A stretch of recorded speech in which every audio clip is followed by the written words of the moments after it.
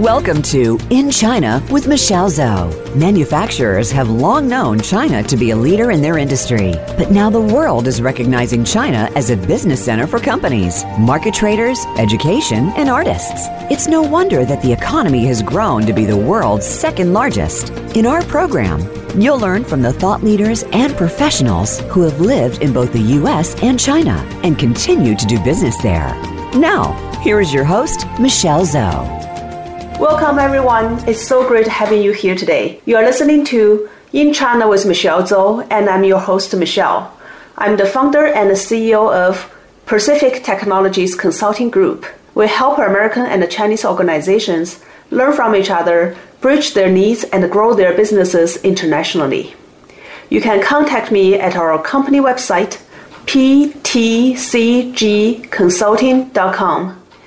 And I always welcome you to connect me on LinkedIn. Today, we have Weidong Chen on the show together with me. Actually, Weidong has been on the show a couple of months ago, and we talked about a very interesting topic last time. Why did some companies fail while others succeeded in China? And today, we are going to talk another topic, which is a continue from the last conversation. It's more focused on the key steps for healthcare companies entering the China market. So welcome to the show, Weidong. Hi, Michelle. How are you? Very good. I'm so glad you can find time and come back. Thank you. Yeah, and you are a consultant, have been helping Chinese companies enter into the U.S. as well as from the other side, helping American companies enter into China market. You've been doing this for many, many years. I think maybe it's also a good time to help our audience understand a little bit about your background here. Yeah, so I have my company, Haori LLC. It's a consultant, like strategic operational consultant firm from 2007. Before I'm in the telecom, TMT. Now since I do consulting, I try to broaden my experience. So I do like a consumer products, energy, aerospace, and last 3 years I focus a lot on the healthcare. So bring the healthcare US company, advise them strategy, bring their team to China. So there's a lot of lessons learned. So I try to use that license to help other US company bridge the US company with the China healthcare companies to benefit both sides patients. Mm-hmm. Yeah, so through all these many years work in the consulting field and helping American companies successfully enter into China, I think you have accumulated your own theory. Last time you kind of gave us a very structured way to look into the market, the healthcare market especially, and the tips of how companies can prepare themselves to make it a successful market entrance. The feedback from our audience and from people that who are interested in that topic was very positive, and they would like to know more about, okay, now I kind of have a general idea now, and then how do I do it, right? So what are the step-by-step process I should take in order to really get into this market to tap the China's opportunity? So that's why I think we want to sit down again and tap into your knowledge and experience, give us some very concrete guidance on, how they should do it. Last time I think we talked about a little bit about what's the overall market, right? In the healthcare sectors in China, we break down to the 4 sectors. One is you only have the precise diagnosis. You can have the precise therapeutic process, right? So a lot of money is poured in these 2. Then we talk about number 3 is a rehabilitation, and number 3 is assisted living. So this is a really general conclusion, what the opportunity in their product services. We also touch a little bit about what's your internal strengths, right? Factors can help you, positively help you. That determine factors if you fail or succeed in China. Mm-hmm. So we talk about you have to be adapt, customize in China, your product services. You have to have the speed to do that one. Also, you need to have internal executive support and the resource and the team to do that one. Yes. Mm-hmm. Before you jump into the details, tell us a little bit more about your experience in this healthcare, in the healthcare industry, right? No matter it's from medicine or medical equipment or whatever the zooming sector that we're going to talk about. So I help, the reason, remember last time we talked about the 4 sectors, right? 4 basic sectors. So I help a lot of U.S. companies do the rehabilitation, especially cerebral palsy team go to China, training the China doctors. So I can see how their approach difference, how the Chinese doctor integrate. Last 3 years, I basically help, we didn't name the name, but we helped the top medical robotic company go to China, try to adapt China's strategy, how to work with Chinese doctors, hospitals, and the CFDA. There's a lot of learning from there for me and for the company, so I can see what's the critical steps. I really want to share that one with a lot of U.S. firms. Even some is very famous biotech companies, they have less clarity about China because it's complex, the cultural system different, healthcare system different. And there's a lot of changes these years, right? Yes. CFDA had a lot of reform, right? So people try to understand what the reform. There's less clarity in there. Even CFDA has no clarity internally, right? So it's evolving. So, but I think the trend is positive. So, So you mentioned the CFDA. Can you just quickly explain to our audience what CFDA stands for? Even for the CFDA, they changed the name. We just try to make the people easy understand. They equivalent to US FDA. So they basically approve the medicine and medical device. You have to get the CFDA approval before you really can deploy or distribution in China. So that's the gatekeeper. Gatekeeper, the Chinese version of FDA, in the US. So they are the key people on policies as well as on regulatory side. Okay, so now I think we're ready to jump into this key steps, and we are zooming into the medicine and the medical equipment sector or this type of products because you have a lot of experience there. On the other side, not just through helping the American companies, successfully. You have those cases you worked on. You also study a lot about the Chinese regulations, policies, and follow the trends, follow the changes there. So there's lots of insights you have learned from that side. Yes. We're thinking there's a lot of players. If you're successful, you need to involve, right? One is the regulatory side. Another is a healthcare, we call it the KOL, means key opinion leader, the top doctors. You need to have decision-making, the hospital administrator, because they control the money, they make decision. And also you need to consider other factors is your business partners, right? You are not going to be alone in China. You're going to have a lot of integration, vertical integration. You're going to meet a lot of competitors. So you need business partners. And at the same time, you need the funding to grow. And, China PE VC is very focused on the AI, healthcare, and green energy side. So you need to put all these factors together to create a synergy. So you're going to be very successful in China. Okay, so for a foreign company in the healthcare industry, if they're interested in China, what is the first step they should take a look before they really become very seriously spending money and jump into it? Yeah, that's really, China market, the healthcare market, really exciting because they have a lot of disease, a lot of population. There's a lot of great market for a lot of biotech and medical device company for the Western, innovating companies. I met a lot of US biotech companies. They are very excited about the market. But for me, that's a very fundamental criteria before you go. You jump into the market. So number one, you have to have FDA approved medicine, right? And you have, for the medical device, you have to have FDA 510K approval or PMA approval. Or if you are a medical service company, you have kind of certain form of FDA certification, right? For this kind of innovative new medicine, new medical device, China look at FDA as a benchmark. If you have FDA approval, that's basically pave the ground for you to get a CFDA approval. But you still need a lot of work, but that is a fundamental condition. So the first thing is look at what you have done in the US. Do you have your FDA approval or equivalent authorities, American authorities? Certification or something. So, CFDA didn't say you don't have FDA approval, we won't approve, but that's going to be nearly impossible because they need a benchmark. So they normally use the FDA as a benchmark. That's the first step. Correct. The first thing that before you get into China, look at yourself. Yes. see if you can at least get those established in the US. Yeah, that's determining. We see that all the cases, if you don't have FDA certification approval, it's nearly impossible in China. Okay, if I have that, then what else should I do before I really spend money or do a lot of... It depends on if you are Johnson level or Novartis, a big pharmaceutical or medical device, or if you're small single product, single services company. But it doesn't matter you're big or small, you need to do a self-evaluation, do a really quick marketing research, because that's going to be, how big your market size is going to be, right? What your competitors in there, and what's the sector potential, 5 years, 10 years, or continuous.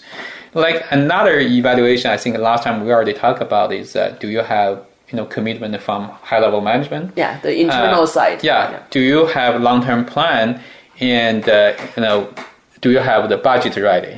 What's your cost structure of the equipment? And another most important, I think, for a lot of small companies, if you are successful in China, the growth is going to be really quick. The difficult part is that do you have the scalability, production plan ready for that kind of a, ramp up?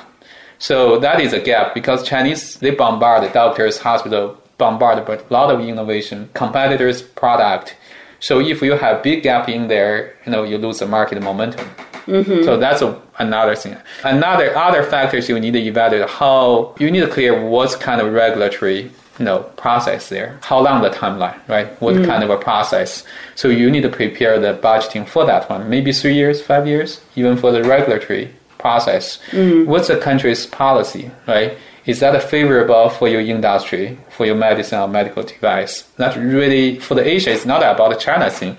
Like Singapore, South Korea, and Japan, that's just the Asia thing. The government set the direction, industry direction, they put a lot of resource in there. You want to jump in that current, positively help you create a synergy. So many Asian countries, the government are playing a really big role, and they're the one leading, as well as they kind of they have a lot of resource into it, not just let the market play as it is. Yeah, because even China PE, VC in Asia, they look at the government policies, right? They want to put money where the money go, where the policy go. So that's the reason you want to follow that flow. But fortunately, healthcare is a big initiative in China in the next 20, 30 years. And so, you need to also think about how you prepare for that kind of application platform. We're going to talk a lot on the third interview, because we want to talk about who is the players, how you play, what's the strategy, where's your funding come from, right? What's the motivation? But I just touched the factors you need to think about it. If you do the WOFE, you need to prepare the local operation team, right? Okay, can you explain WOFE? You just mentioned. Yeah, WOFE is what does it stand for, right? Yeah, WOFE in Chinese we call 独资, but in English it's a wholly owned foreign entity. Basically you own 100% of your subsidiary in China. And also you need to begin to talk with the PEVs to let them know you, so you have a funding issue, and you need to think about the business partnership, right? You are not alone. You're going to be integrate them together. We talk this next time. I just want to quick touch a lot of factors. You need to do the self-evaluation. You need to talk about it with the local factors. Yeah, I look forward next time so we can dig into all these details on the market research side. Who are the people you want to work with, and really select the right partners. Yeah. So based on what you just mentioned, I think it's basically 3 parts, right? It's one is when you do the market evaluation and the research, you are looking at the external environment. China, obviously the largest market, maybe the largest. But at least let's put it this way: China is a really, really large market. So the external factors you need to evaluate. And then you mentioned the internal standpoint, including how to scale your production in the future, right? Then you talked about all these third party, including the government policies, as well as all these partners funding different aspects that you need to do an evaluation and research up in the front before you really jump into the very details. That's really great. I really like the structured way that you look into these different aspects. I think it's a time to take a quick break. And after that, then we come back and we want to look at some strategies or to enter into China, and based on the cases, real world cases that you have learned or you have interacted with. Yeah. Are you interested in expanding your business to China, but don't know how to start? Are you wondering how to grow your sales in the China market and win over competition? Meet Michelle Zhou and her team at Pacific Technologies Consulting Group. Our consultants are U.S.-China experts and have all lived and worked in both the U.S. and China, with many years' experience in market entry strategies, management, and execution. We can help you find the right partners, develop opportunities, and grow your business in China. Please visit ptcgconsulting.com today.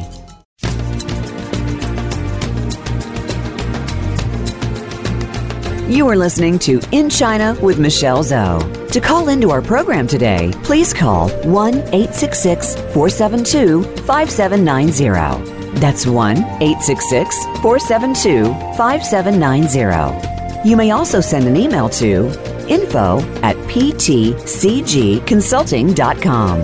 Now, back to this week's program. Welcome back. Before we took the break, we looked at, in order to enter into China for the healthcare industries, what are the key things you need to consider before you go? So we talked about the FDA approval or some equivalent certification stuff, right? And then we talked about the market evaluation and research. So now I get all these things done. Then what's next? What kind of strategies should I consider to really enter into the China market? Yeah, so now you say, hey, I'm FDA approved, I'm FDA certified, right? So I do the self-evaluation, I do the research, I'm ready to go. And what kind of entrance strategy I should do? There's only like three. In my mind, maybe you have more, but fundamentally you have basically three kind of formats.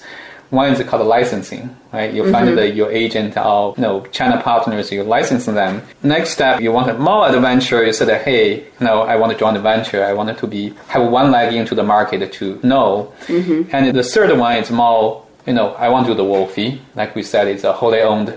I 100% have my subsidiary. I want to put money, time, team in there. It's more complex, but I take everything, right?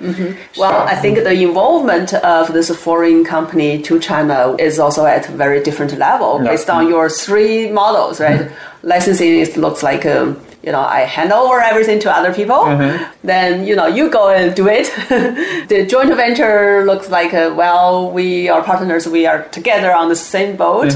The third one, you said, WOFE, the wholly owned foreign entity. That's what it stands for. It looks like I am alone. I'm doing all these things by myself. I want to take everything, right? So that's kind of all the benefits. So we can target each one, little bit of each one, what kind of a size company you fit. And I'm really, really interested in what kind of companies you have engaged in, right? Real stories, real cases, especially, getting into China, no matter it's successfully or at the end of the day.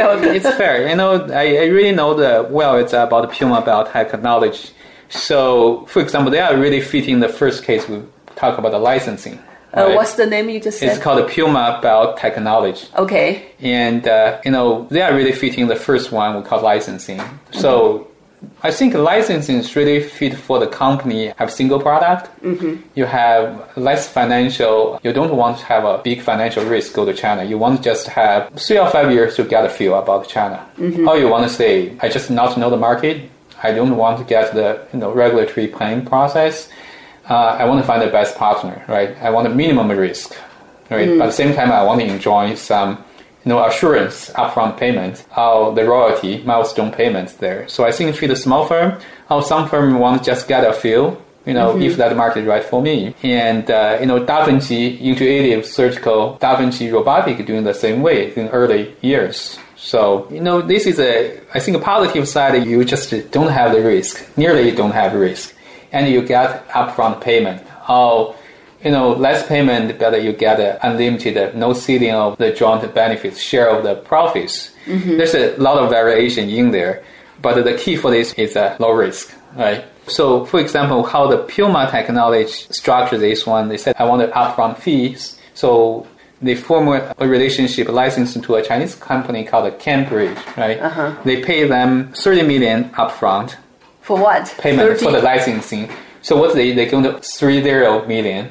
So they're going to help them go through the regulatory. Okay, it's not just you can take my products. The 30 million US dollars, including what we talked about earlier, right? In order to get into China, you need to get this approval from the Chinese government side. So Chinese companies say, I want that technology. I know there's market. We have experience. We know how to distribute, right? At the same time, you are the FDA approved.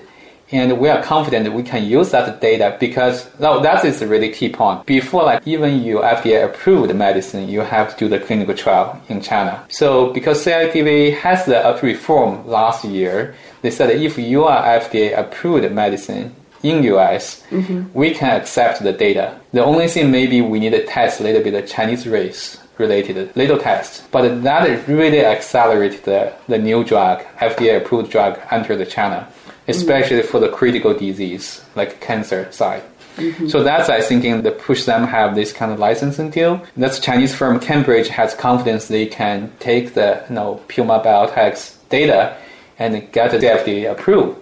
So they pay the $30 million upfront. And Puma basically get assurance, right? No, I just didn't hand out the technology without any guarantee. But at the same time, they want to enjoy upside.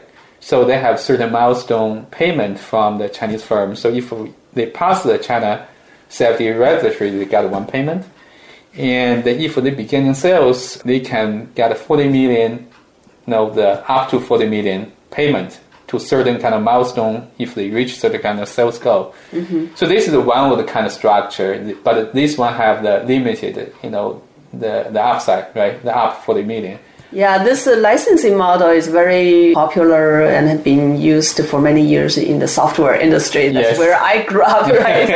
Yeah, I think it's less complicated because there's no CFDA type of government agency keeping that gate so strictly, or the process is not that long. So it's a lot easier, Exactly. So you also can structure a different way. I think you from the software, right? You can have less upfront payment, but you want to enjoy more upside. Yeah, we do the revenue share, right? So there's the more you sell, or the agent sell, then the owner of the product or of the IP, they can share the revenue. Yeah, profit. I think the strategy, how you structure this kind of deal is very different. Depends on what kind of goal you want to achieve, right? Are you a big company? Are you a small company? What's motivation for you? I think for the Puma, they're small, they're single product. They have limited financial. They want to totally de-risk. So they want to hand out all the work to their China partners. So one thing for this kind of deal, the negative side is you have really careful select your agent, right? Or your China proxy, because they have to be really capable. Even you get a 30 million upfront, if they are failed, they are not capable, you lose the market potential, or you ruin your reputation, brand reputation. Yeah, because you just put everything in this one. Exactly, all the trust, right? All your assets in the one partners. Yeah. And another thing, they have to follow your promise, right? Because sometimes they have so much portfolio. You are not only one in their product portfolio. You need to find an agent that is very committed. Exactly. To take your product to the market. Sure. So this is one of the case. If you are small, if you just want to, less risk doing that one. I have a question about this one. So the licensing model, then what about the IP? You mentioned the Puma technology. So their IP, would they still keep it? And is there any risk that their IP would be stolen or something like that? I think it's really hard because for the medicine biotech, RP is you keep the IP. You only give them the sales rights. Right? So, there's always a risk of lose IP. But very hard for you, biotech, because the structure, this take a lot of time out, tech scale. It's really high barrier for people to mimic that one. That's a good question. You still need to diligently, auditing or supervise what's your partner doing there. So you think there is some risk, but it's not it's high risk because of the natural high entrance barrier. Yeah, I think of about the product complexity of the biotech side. So that's the first model you just mentioned, the licensing model. And then what's the second model joint venture looks like? Let's give example, right? Intuitive Surgical is a founder, the maker of the Da Vinci surgical robotic.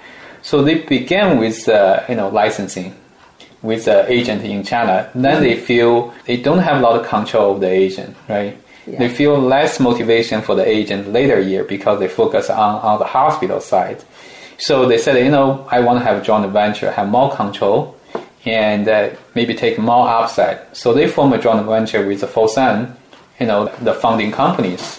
Have think about it, made in China, serve the globe, or serve the China strategy, right? The American company formed a joint venture with a Chinese company. Yeah, so there's a lot of reason maybe behind it. One is more control, more cash flow, and more access to the market, right? Because if you import from overseas, especially for Da Vinci, they have a quota system. So the Chinese government have a quota system on how many equipments or the kind of products can be imported to China. For the high end, very expensive every year. So especially for Da Vinci. Da Vinci, since beginning they applied 2011 to now, they maybe have 76 to 78 machines in China. That's all? Yeah, they have about more than 4,000 in the US. Right? So they, this quarter they gave the quota, you can have 12-3 machine. Maybe next quarter they don't give you quota. But if you're made in China, you basically circumvent that kind of restriction. I see. Yeah. So another joint venture strategy is more how you create more value for the equity owners, for your stockholders. Give you an example, that is, for example, Yum Brand, right? Yum Brand is owner of the KFC, Pizza Hut, Taco Bell. That's the YUM. Yeah, so the ticker is YUM. But last year they do the same reform. They create another branch only focused on China market. So they have a same stock called YMC. So they have both like a stock on the New York stock market. So they expand the value. There's the motivation. I'm thinking about the Da Vinci. Not necessarily doing that one, but they formed with Fosun. They maybe just leasing, say this is the China focused stock, right? They create another extra value for their stockholders. Yeah, it's a separate company, joint venture, but then with that company, then they can go listing in Hong Kong or dual listing in the US market. So I think for the joint venture, you have a lot of motivation there, but you also take more risk, right? Because you go to market and you need to put the financial in there with your partners. You need to resolve the control, right? You have experience in the joint venture company before. I worked in a joint venture company before I came to the US in 1998. I worked at that time it's a Hewlett Packard, have a joint venture with a Chinese company. Well, for the most part, that one was very successful. But as a person working inside, I also see the two sides. I think a lot of cultural difference, there, and many things are very sensitive. Yeah. The other thing is our last episode, I interviewed a consultant really helping multinational companies on their operational management, and he worked in a company was a German and a China joint venture company. Then after some time, it's just the two sides had different motivations. It just couldn't work well. Then the German company bought back the entire shares, and then the company become very healthy. So there are times that we need to watch carefully about this, and communication is very important. Different thinking style, communication, really people work. Yeah, that's a pretty common. I think there's a lot of conflicts you need to be careful to manage. You need a financial accountability for both sides, right? Transparency. You have the management style difference. How you unify that one or compromise on that one, but don't affect your quality of the work, right? Another is culture difference, and sometimes joint venture in China is a transition. You transition, most likely it's a transition from a certain time period. That's a function, serve the function, but most of the cases they evolve into the Wolfie later on. Because most of the time, the two partners have different motivations. You know? So if you select a partner that they can really help you to enter the market, and they have the distribution channel or the sales force, right? And they know the market very well, then that's a 1 + 1, more than 2, right? Correct. Yeah. But if you select a partner that their motivation is very short term or it's not really aligned with your motivation, then that might be a pitfall. It's a detriment to you, in China reputation or growth. You want to know that people have money. There's a lot of people have money. Our founder have money. You want a value-added partner, right? Like you just mentioned, the distribution experience, all the things. So after the joint venture, I think we just talked about it, right? A lot of companies say, hey, after a certain period, we really don't have different goals, motivations. So a lot of foreign companies, because through the joint venture, it's also the good time you're learning about the market. Learning how the management, learning the team workforce, right? All the regulatory issue, know about the association. It's pretty natural you can evolve into a Wolfie. You said, I'm mature enough. I want to maximize my value, maximize cash flow, and maximize my control, right? Yeah. So the third one we call it a Wolfie in the China, wholly owned foreign entities. There's a lot of companies in China do the wholly owned. You have Johnson & Johnson, Big Farm, they all do their GE. There's so many examples. Right, those are big companies. They have the resource and they can hire all these experts, local experts to do those kind of work, for them. I think the top of 500 companies, most of they go Wolfie. into China, they may go just as if they're wholly owned.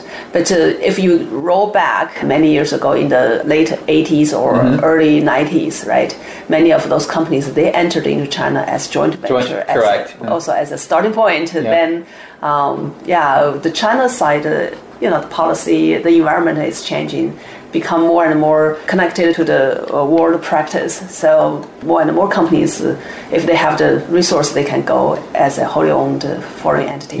So if you look at the healthcare, they are very unique sectors because for the medicine, it takes much longer time, right? A lot of capital intensive investment. So Wolfie definitely take a lot of you need the financial strength to do that one. But at the same time, it fits smaller company too, right? If you are Johnson & Johnson or if you're like Hutchinson, you can spend a lot of money. You can spend 10 years to research a product, right? Medicine to test that one. For the small company, I think you be careful you do the Wolfie. This involve a lot of cost, operation cost, because not only the money you need to put in, you really, really need to find the experienced, loyal, talented local team, core team, right? That is the most hard thing. These days, money is not really that tough.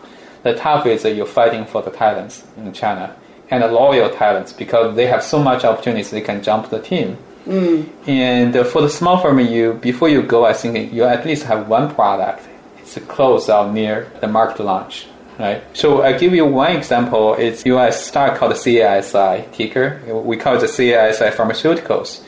It was formed in the Maryland, Then they have 100% owned subsidiary in Beijing, focus on one medicine, their medicine. They are waiting for the FDA approval. So at the same time, you don't want idle, right? They develop the education, they talk with CFDA, they build a very good pre-launch distribution network. Approval is uncertainty, you never know, because FDA said the CFDA can have a lot of questions, right? Did they already get FDA? No, they haven't get FDA. Oh, they haven't. So they have were to wait in the for process waiting for the FDA in the approval. US approval. Yes. But they started their education work with the China side. So they have a China R&D center do the parallel work, right? Oh. So do the same thing. But I think they cannot idle there, right? They have a lot of good quality investment rounds, but they still want to create the value for the shareholder. So what they do is that when they're waiting for the approval, they come back to the U.S., about 25 FDA approved the small medicines from Novartis generic division. So what they can do, when they're waiting for the approval, they can leverage their existing distribution network to sell the medicine. Not only create a profit, I think it's help them educate themselves how hard that's going to distribution to learning curve, right? To prepare for their own product later on. So they are very smart. They purchase the existing approved medicine to bring those into China, but in the meantime, they're still doing R&D on their own or waiting for the process. Yeah, so that is also blessed by the CFDA reform last year. That's an example, like you approved in US FDA, you can accelerate approved in China, right? Because you already have data. So that's their strategy, 2 legs. One is that I'm waiting for my own product approval. Same time, I have some revenue going, right? This can increase stock value, market value, capital value. So that's another small firm. So for the medical device company, the same way. I always say, you are approved in US. Don't too eager to do the partnership and find one partner, right? So what you do, you form a really small, capable WOFE in China, right? Then get a China CFDA approval quickly. Then you can have multiple revenue stream or value stream. So you can form the service joint venture, you can form the distribution joint venture, you can form research joint venture. So there's a lot of big firms doing that one. So basically you can release a lot of value from the multiple entities in China. Oh, that's very interesting. And it's very flexible, what you just said. All right, it's time to take another quick break. We will be back soon. China is now the second largest economy in the world. There are hundreds of opportunities for worldwide business professionals to start looking in China. From business leaders to manufacturers to artists and students, you need to discover these opportunities to grow your business and your career. Listen every week for In China with Michelle Zhou, Thursdays at 4 p.m. Pacific Time and 7 p.m. Eastern Time on the Voice America Business Channel. For business sake, you need to tune in.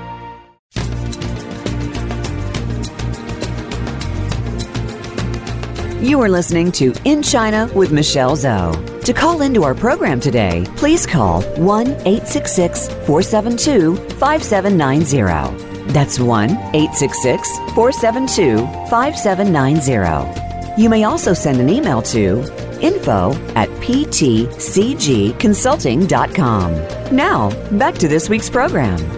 Okay, we are back now. So we first talked about the steps, right? The key steps that I learned is, first you look at what are the key conditions. Are you qualified? Yeah. Which means in the US, do you get your FDA and other type of necessary certification? Correct. Because the China side will benchmark with that. Yeah.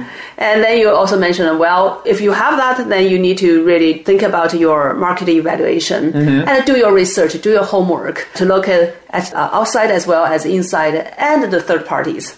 And then after that, then you need to decide what kind of strategies in order to enter into China. You talked about the 3 different models. Now, assume, I'm a company in the US. I have all these things done. And I decided, for example, I'm going to take one of those models. Then I decided registered in China, form a company there. So what's next that is so critical for me to be successful in China? Yeah, I think that everybody's goal is to make the sales in China, right? To earn the revenues. For example, we use a WOFE. If we have a team, company in there, the next step is basically you need to get the tickets to play, right? We call it the tickets. You have to be eligible to play in the playground. It's CFDA approval. The China you need FDA. to send the application, do the clinical trial, prepare the sales network in there, for that one. So that is fundamental. Number one, you have to get a CFDA. But before that one, there's a lot of risk when you do the CFDA application. A lot of agents can do the paperwork for you, right? They send the paperwork, but in the middle, CFDA come up and say, hey, that's a problem in there. You stop there, you fix the problem for 3 months. And you come back to keep going, then you have another issue, CFDA, then you stop another 4 or 5 months. So it's going to prolong your application. So we always say before you do that one, do some we call the pre-CFDA work, right? What that means is that if you are a medical device company, you not only work with paperwork application agent, you need to find a really elite, very experienced engineer team who knows the CFDA process, because they can help you go through your machine or medical device and provide all the tricky risks, right? So you can fix them all before you really send the paperwork. Then you don't have any glitch. Basically, you maybe spend 2 months or 3 months go through that list can save you a year or 2 years along the way. So finding a right partner to help you first solve those problems before you really starting the paperwork with CFDA. That's correct. Very important. Yeah. Mm-hmm. So sometimes like medicine, you need a clinical trial, CRO, contract research organization. But for the medical device, sometimes you need to work with certain kind of like Beijing, Shanghai. You find the one or two top hospitals, really the KOL with the key opinion leader doctors to use your machine, right? Mm-hmm. Basically, what they're influencer. Basically, they can give you a lot of positive opinion or positive influence along the medical association. It's basically help the CFD know about your product, heard the positive words, really facilitate future application. So that is the two things I think in a lot of work you need to do the pre-CFDA preparation. So the preparation, pre-CFDA preparation, you mentioned, I learned on one side, if you have medical equipment or the devices, you need to make sure have the right engineering partner to figure out, what are the parts, what are the modification or changes need to make before you file the paperwork. Correct. The reason, Michelle, I mentioned this one is that it's very different for the, China CFDA for the medical device, because in the US, you only have, 510K approval or PMA approval, right? A lot of medical device company goes through the 510K. Mm-hmm. And in China, if you do the CFDA application, the number one issue is a national test to test your machine. So basically, that is very strict. The strictness is between the F10K and PMA. So a lot of companies go to China, use a 510K. Actually, they have a lot of shortcomings. Oh, so maybe it will helpful to explain a little bit about the 510K. So, 510K is a lot of medical devices. It's a history. It's a basically it's a help company develop one medical device if you have keep modification update, right? So they try to reduce the hassle. Say, hey, if the second version is equivalent to the first one functionally, you get a 510K.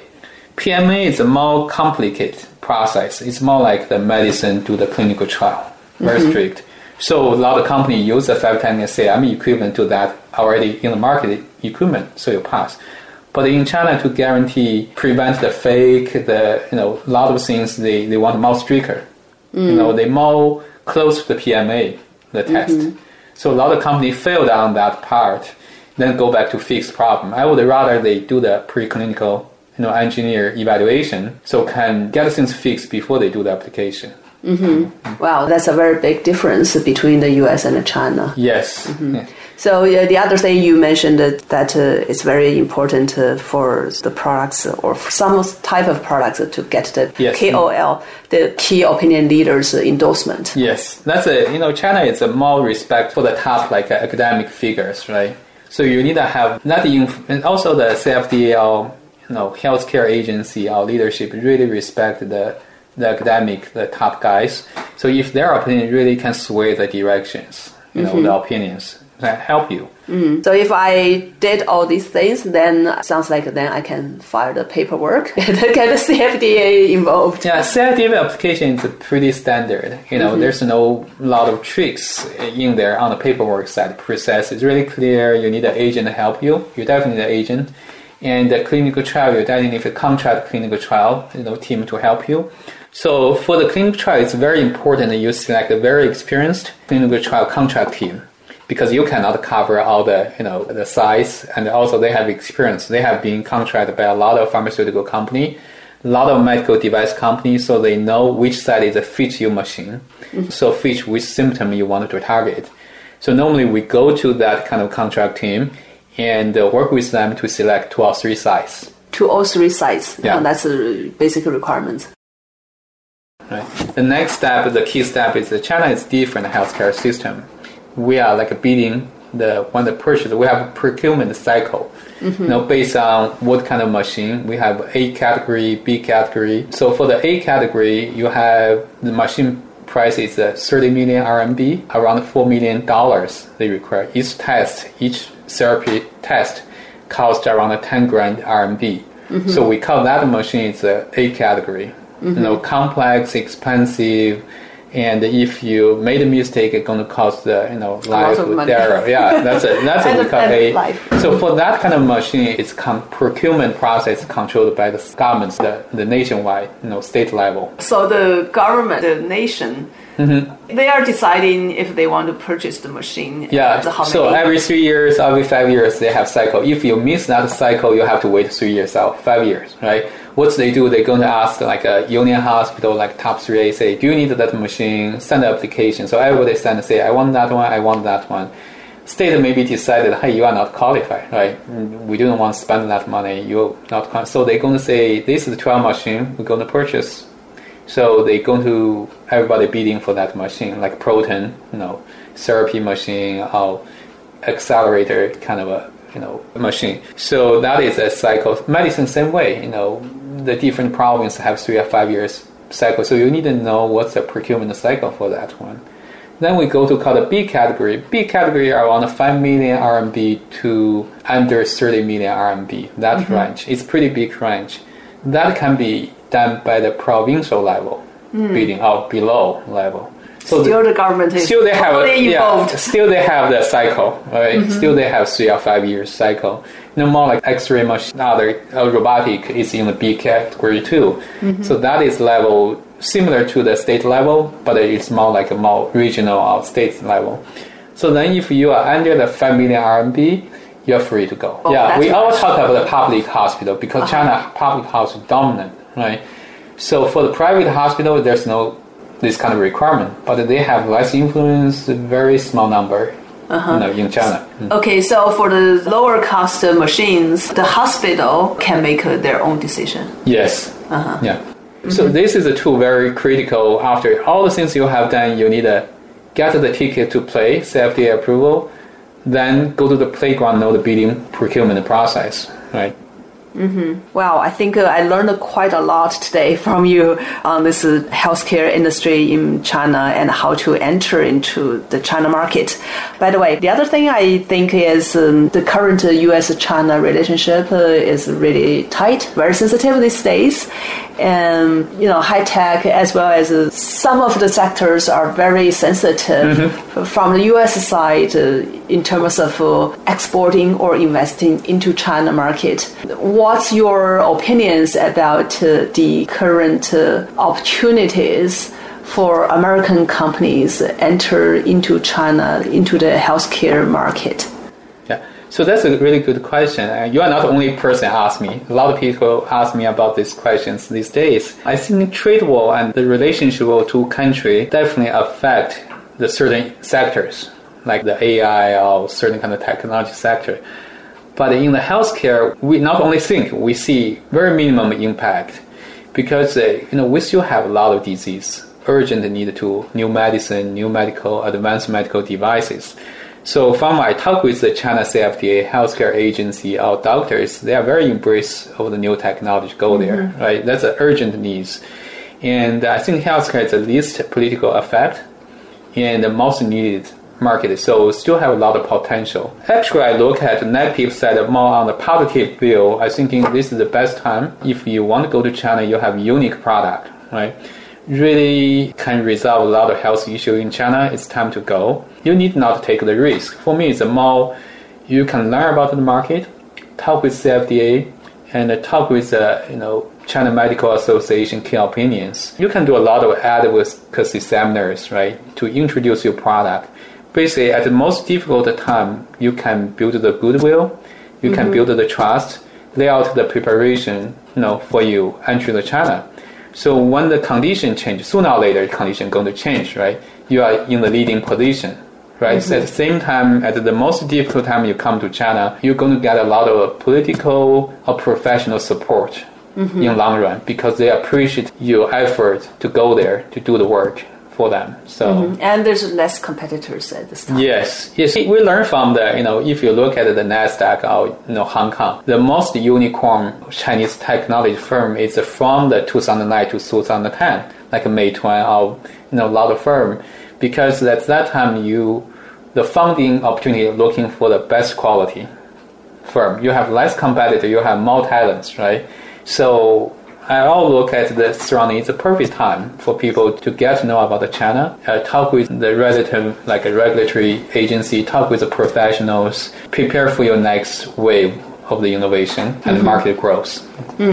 So companies, if you are thinking about the China market, I think just according to Weidong you just mentioned, it is a time to pave the road and really get yourself prepared to embrace this huge opportunity. Yeah, I think it's a time to invest in the goodwill or learning session. You need not put the wolfie there, right? To put the capital investments there can wait for you, learn more about the market, build the relationship, build the business case.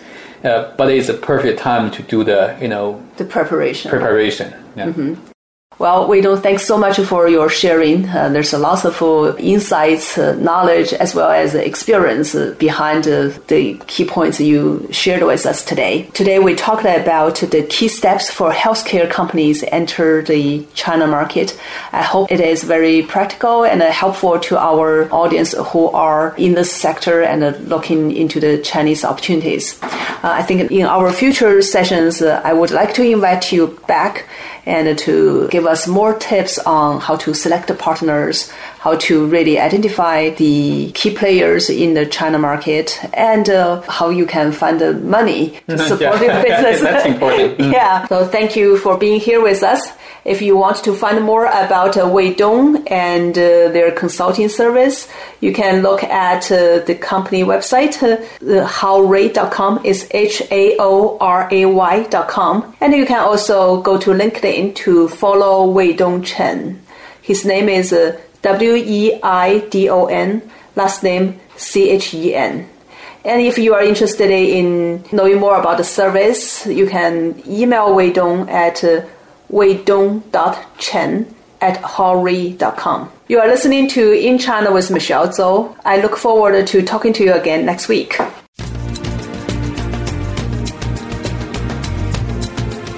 Thank you for tuning into In China with Michelle Zhou. Please join us for another edition next Thursday at 7 p.m. Eastern Time and 4 p.m. Pacific Time on the Voice America Business Channel. We'll talk again next week.